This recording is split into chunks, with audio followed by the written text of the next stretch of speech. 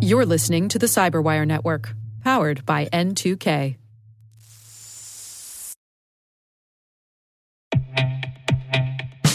And now a word from our sponsor, SpyCloud, the leader in operationalizing cybercrime analytics. Traditional threat intelligence is a thing of the past. Cyber criminals are stealing vast amounts of credentials, session cookies, and financial data every day, and it's hard to keep up. SpyCloud is the trusted partner businesses turn to fully understand their darknet exposure risk and neutralize threats before it's too late. SpyCloud alerts your organization as soon as an employee or customer's data appears on the darknet, so you can act faster than bad actors to prevent cyber attacks like ransomware, session hijacking, account takeover, and online fraud. With insights from the industry's largest repository of recaptured data, protect the digital identities and systems most important to your business. Get your free corporate darknet exposure report at spycloud.com/cyberwire and see what information criminals have in their hands today. That's spycloud.com/cyberwire.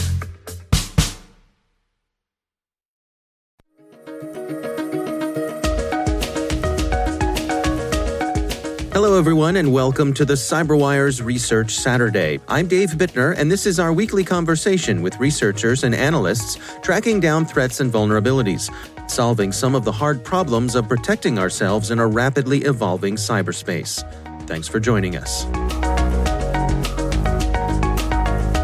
We were looking at two separate things. We were looking at the previous project of looking at Cobalt Strike infections, and we were also looking at exploit kits that were new exploit kits that were being used in the wild. That's John DiMaggio. He's a senior threat intelligence analyst at Symantec. The research we're discussing today is titled Wasted Locker. Symantec identifies wave of attacks against U.S. organizations.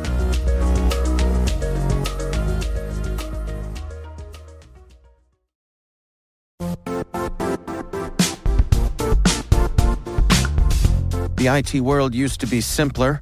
You only had to secure and manage environments that you controlled. Then came new technologies and new ways to work. Now, employees, apps, and networks are everywhere. This means poor visibility, security gaps, and added risk. That's why Cloudflare created the first-ever connectivity cloud. Visit cloudflare.com to protect your business everywhere you do business.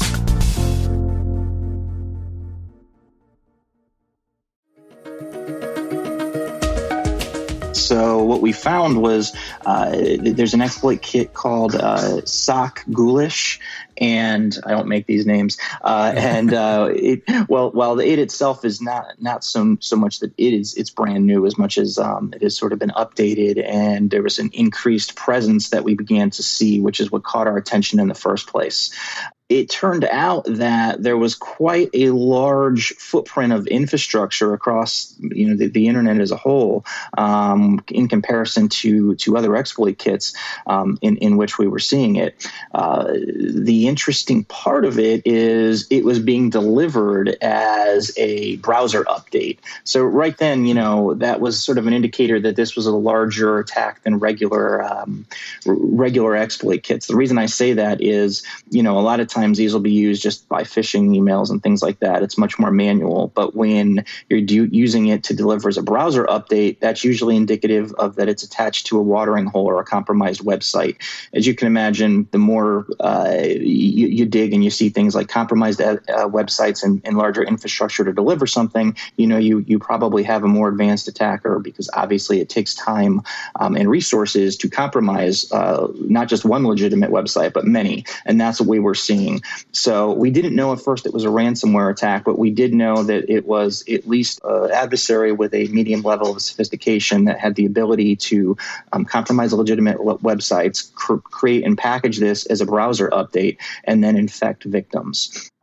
where we went from there, we actually started to look into what happened to systems once that malware was executed, once that browser update was executed.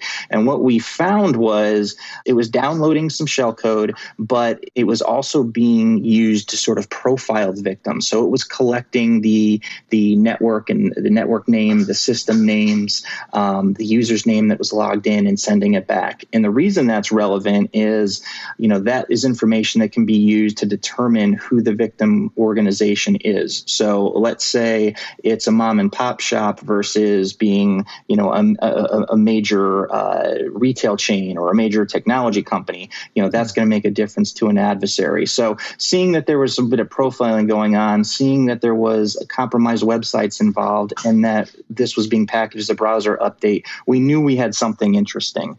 We didn't know it was what was ransomware, let alone a brand new ransomware variant that hadn't been seen before. Wasted Locker had just been first reported a couple days prior to us figuring out what we had was similar in its binary and its behaviors, and then we validated that it in fact was that. The difference is we had a lot of good information now on the life cycle of this, not just how it was being used to infect, but the actual the actual mechanisms of once they were on a network or a system, what the bad guys did. And I can continue on from there. I want to take a sort of step back to let you sort of ask questions. I know I gave you a lot of information. Yeah, well, before we dig into the details of what exactly happens here, you're pretty confident in your attribution here. This is being attributed to a group that we have heard of before. Yes, it is. So there's a group called Evil Corp. The name actually comes from the TV show Mr. Robot. It's the hacking group that in the TV show is used to sort of attack the financial industry and disrupt credit card companies and things of that nature. This was along the same lines, that they're attacking major companies and they're stealing large amounts of money or extorting large amounts of money, and hence the name sort of stuck. I honestly don't know whether they gave themselves that name or whether it was something that was applied to them. But yeah, Evil Corp actually started out as a cyber criminal group that was in the banking malware business. So they actually used a very famous malware known as Dridex.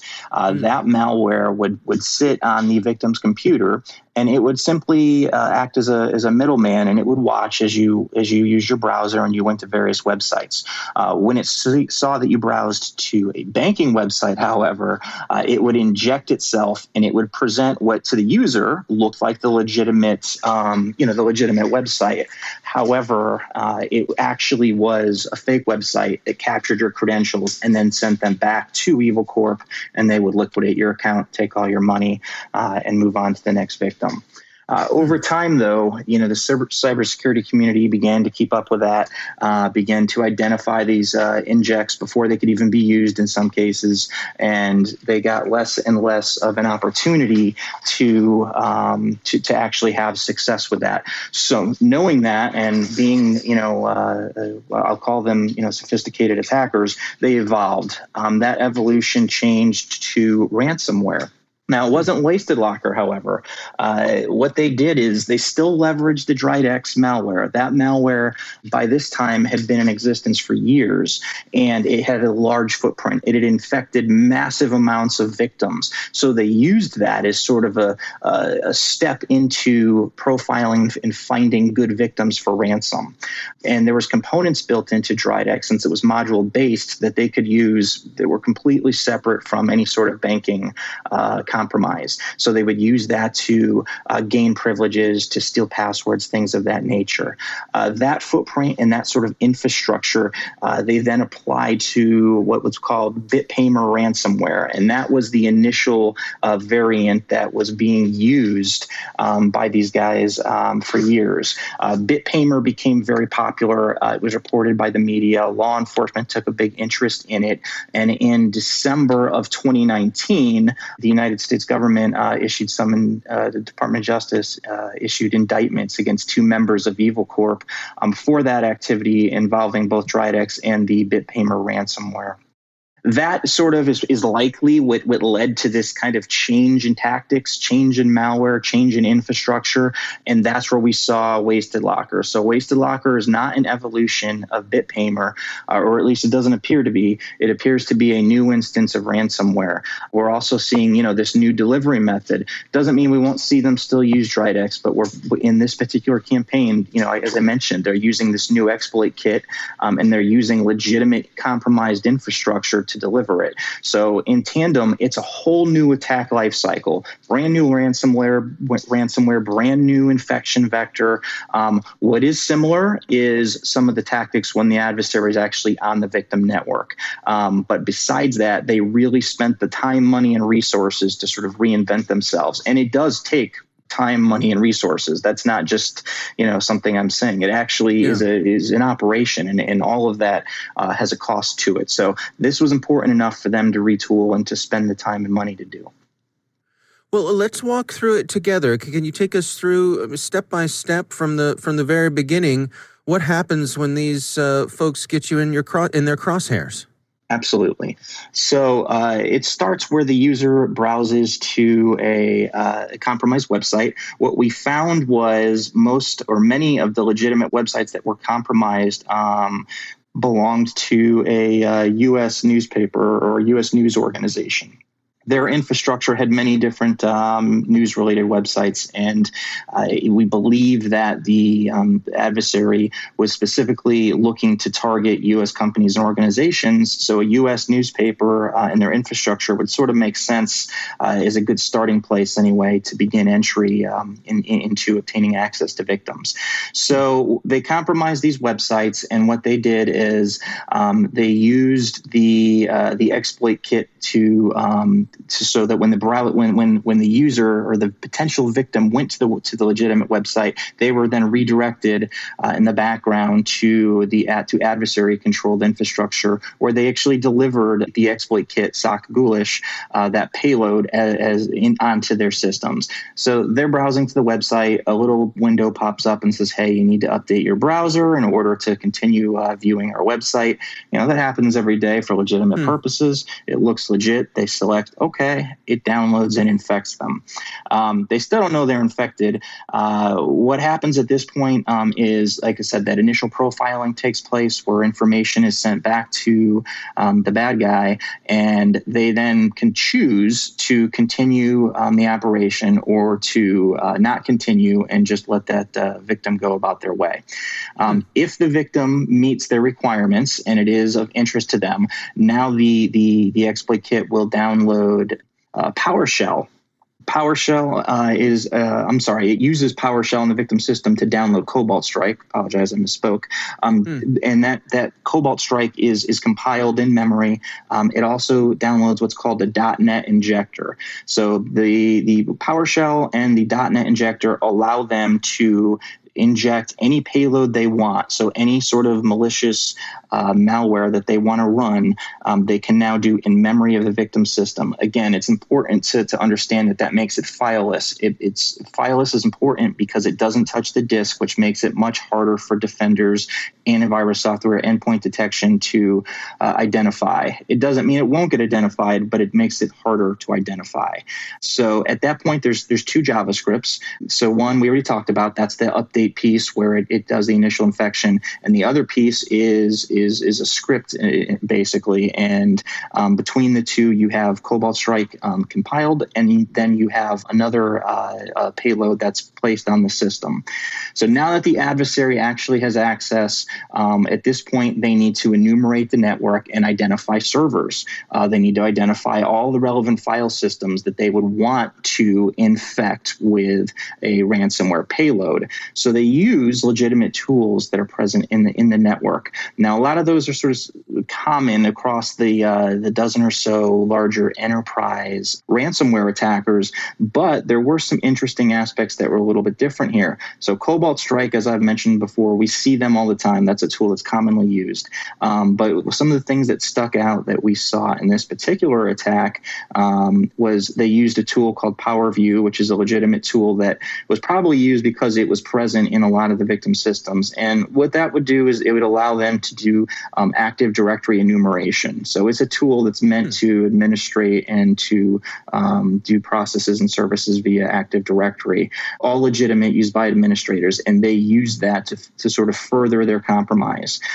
Another very interesting thing with this that differed from some of their previous attacks is, what we saw before was where they'd actually identify some of the defense software and systems, and they would actually, once they had administrative privileges, they would disable it.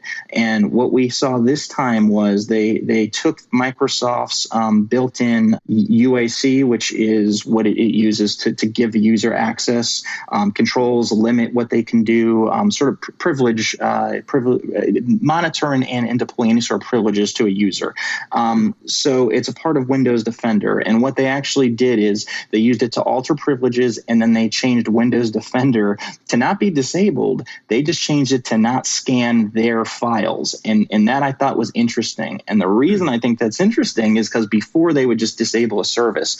Let's think about it. If you're a bad guy and you want to do everything you can to not get detected, they've sort of, while it's minor, they've improved their process. Administrator might recognize that a service has been turned off. They're not as likely to recognize that you simply, blocked it from scanning specific files. So I thought that was interesting that they took these smaller steps to just, again, tweak their attack to make it a little bit more difficult to detect. Yeah. Right. So once they did that, now they knew that they would be able to deploy other tools, run scripts, and more importantly, actually drop and execute ransomware.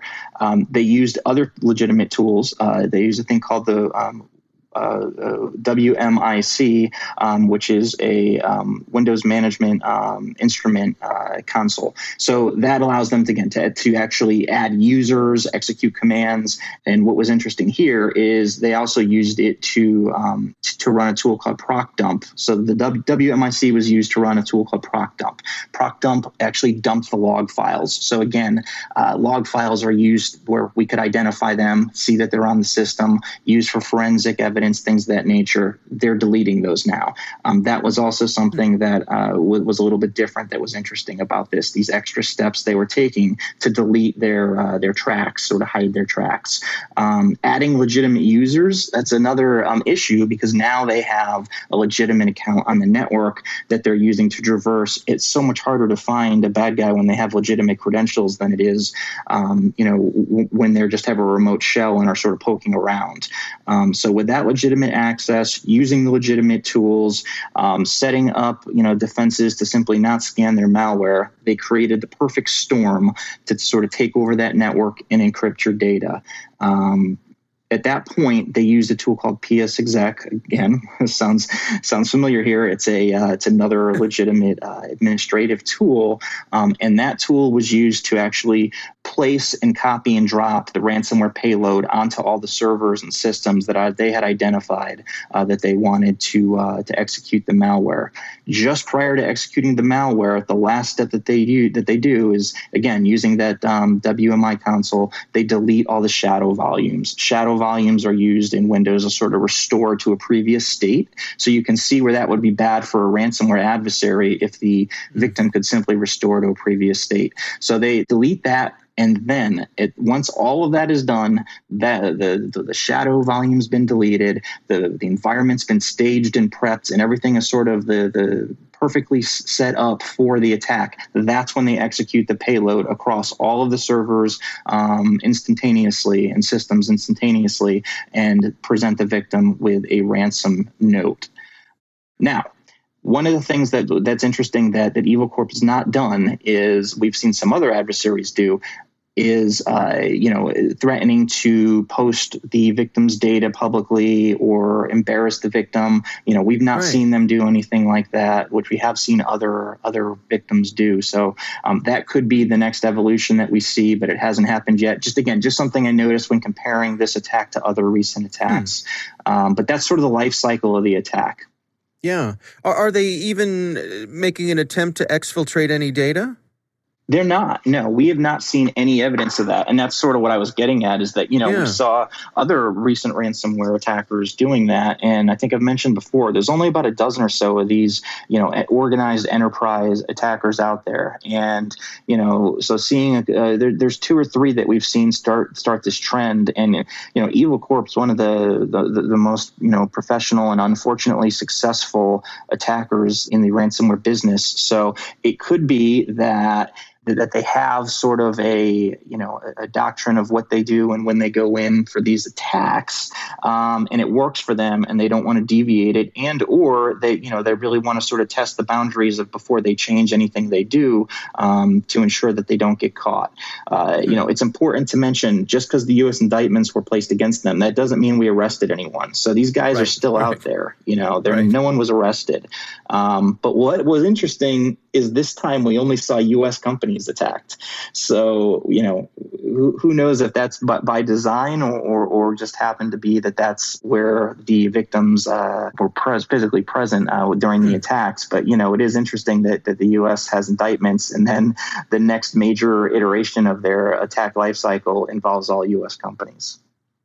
Do you have any sense for the amount of time that passes between that initial infection, when the victim, clicks on that link, and when ransomware gets executed?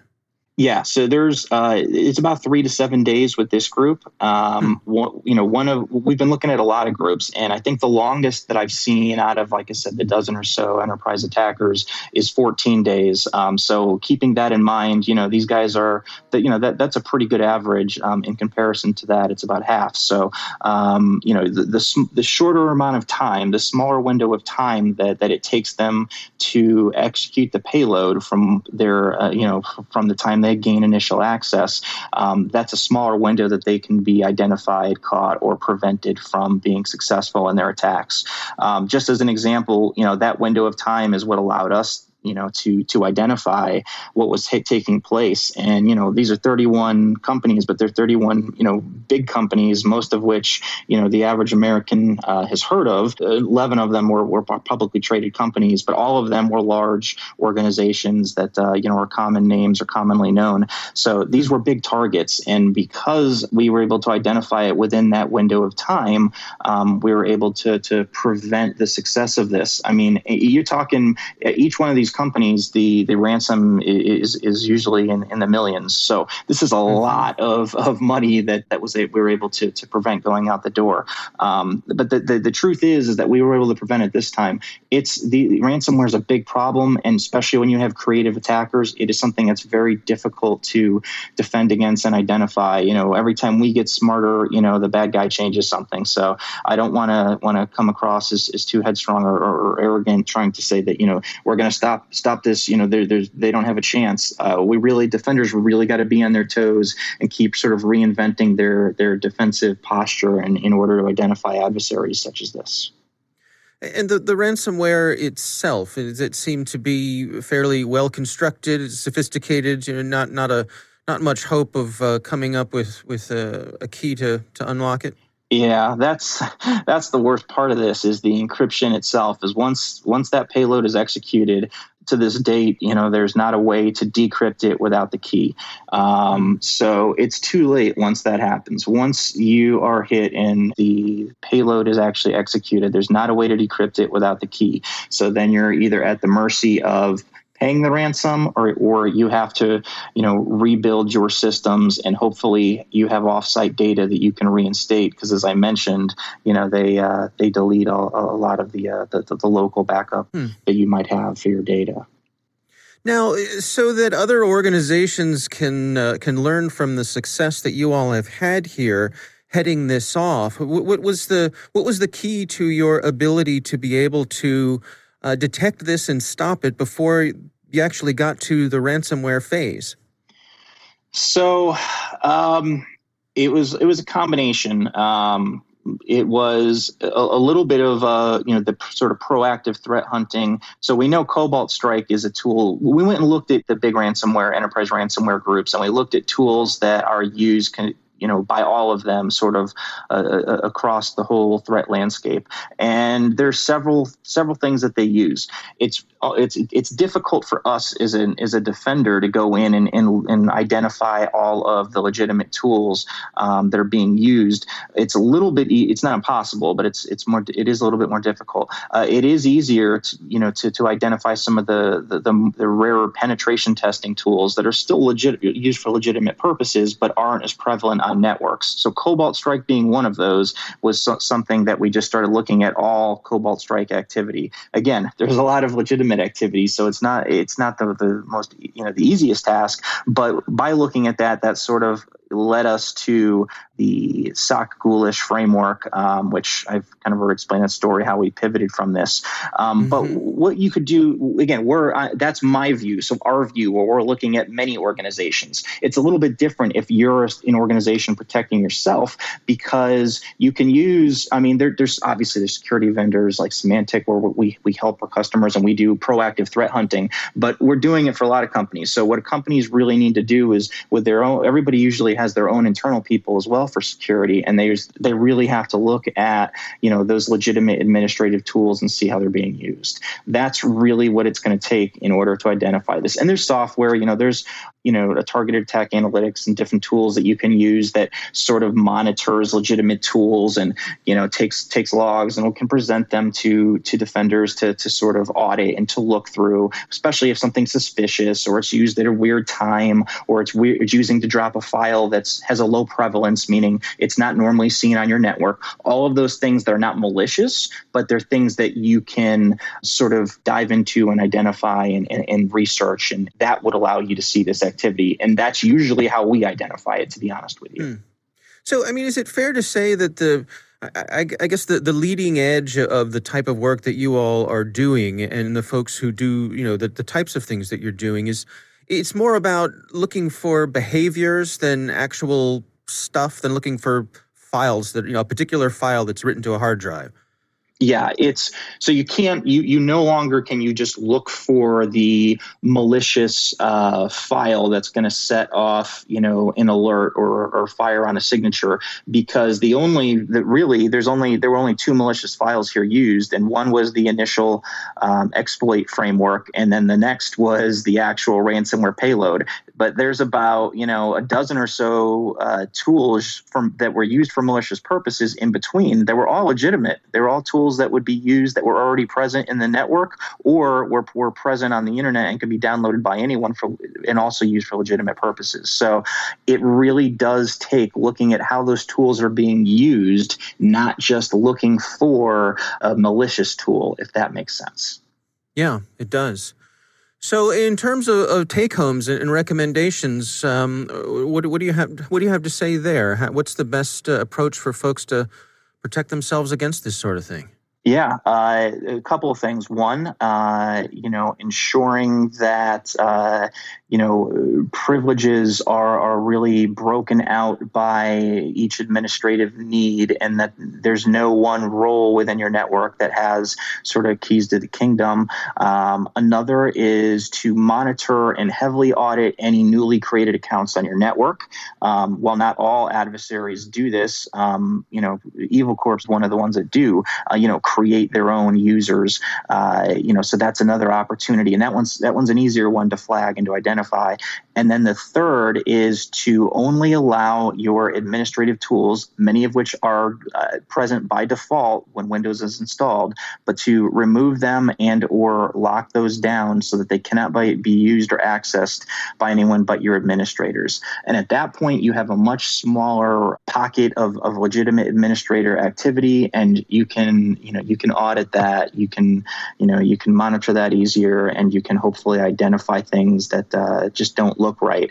And the last piece of it is, there are systems and software and defensive components out there that do help with the legitimate tools, monitoring them.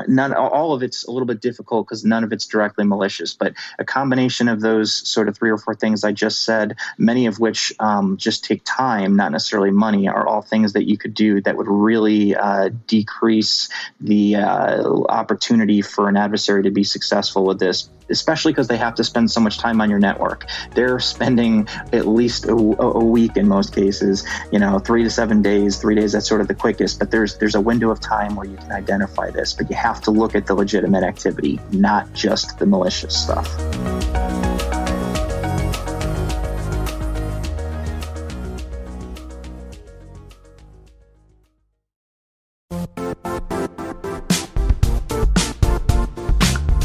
Don't struggle to align your organization's cybersecurity with business risk. Get the only solution that goes beyond reacting to threats with vulnerability and risk monitoring. You need the next evolution of MDR, and only Critical Start delivers it. Critical Start doesn't just monitor and respond to threats. They put you in control by detecting suspicious activities, quickly responding to contain threats, and identifying your most critical assets and protecting them against vulnerabilities and exposures. With continuous visibility, expert guidance, and measurable risk reduction, Critical Start has redefined what it means to manage cyber risk. Demonstrate provable security maturity to your leadership while positioning your program to achieve the greatest risk reduction per dollar spent. Stop fearing risk and start managing it with Critical Start. Visit criticalstart.com and request a demo today. That's criticalstart.com.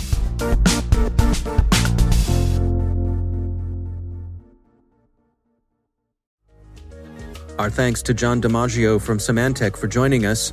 The research is titled Wasted Locker. Symantec identifies wave of attacks against U.S. organizations. We'll have a link in the show notes. The CyberWire Research Saturday is proudly produced in Maryland out of the startup studios of Data Tribe, where they're co-building the next generation of cybersecurity teams and technologies. Our amazing CyberWire team is Elliot Peltzman, Puru Prakash, Stefan Vaziri, Kelsey Bond, Tim Nodar, Joe Kerrigan, Carol Terrio, Ben Yellen, Nick Valecki, Gina Johnson, Bennett Moe, Chris Russell, John Petrick, Jennifer Iben, Rick Howard, Peter Kilpie, and I'm Dave Bittner. Thanks for listening.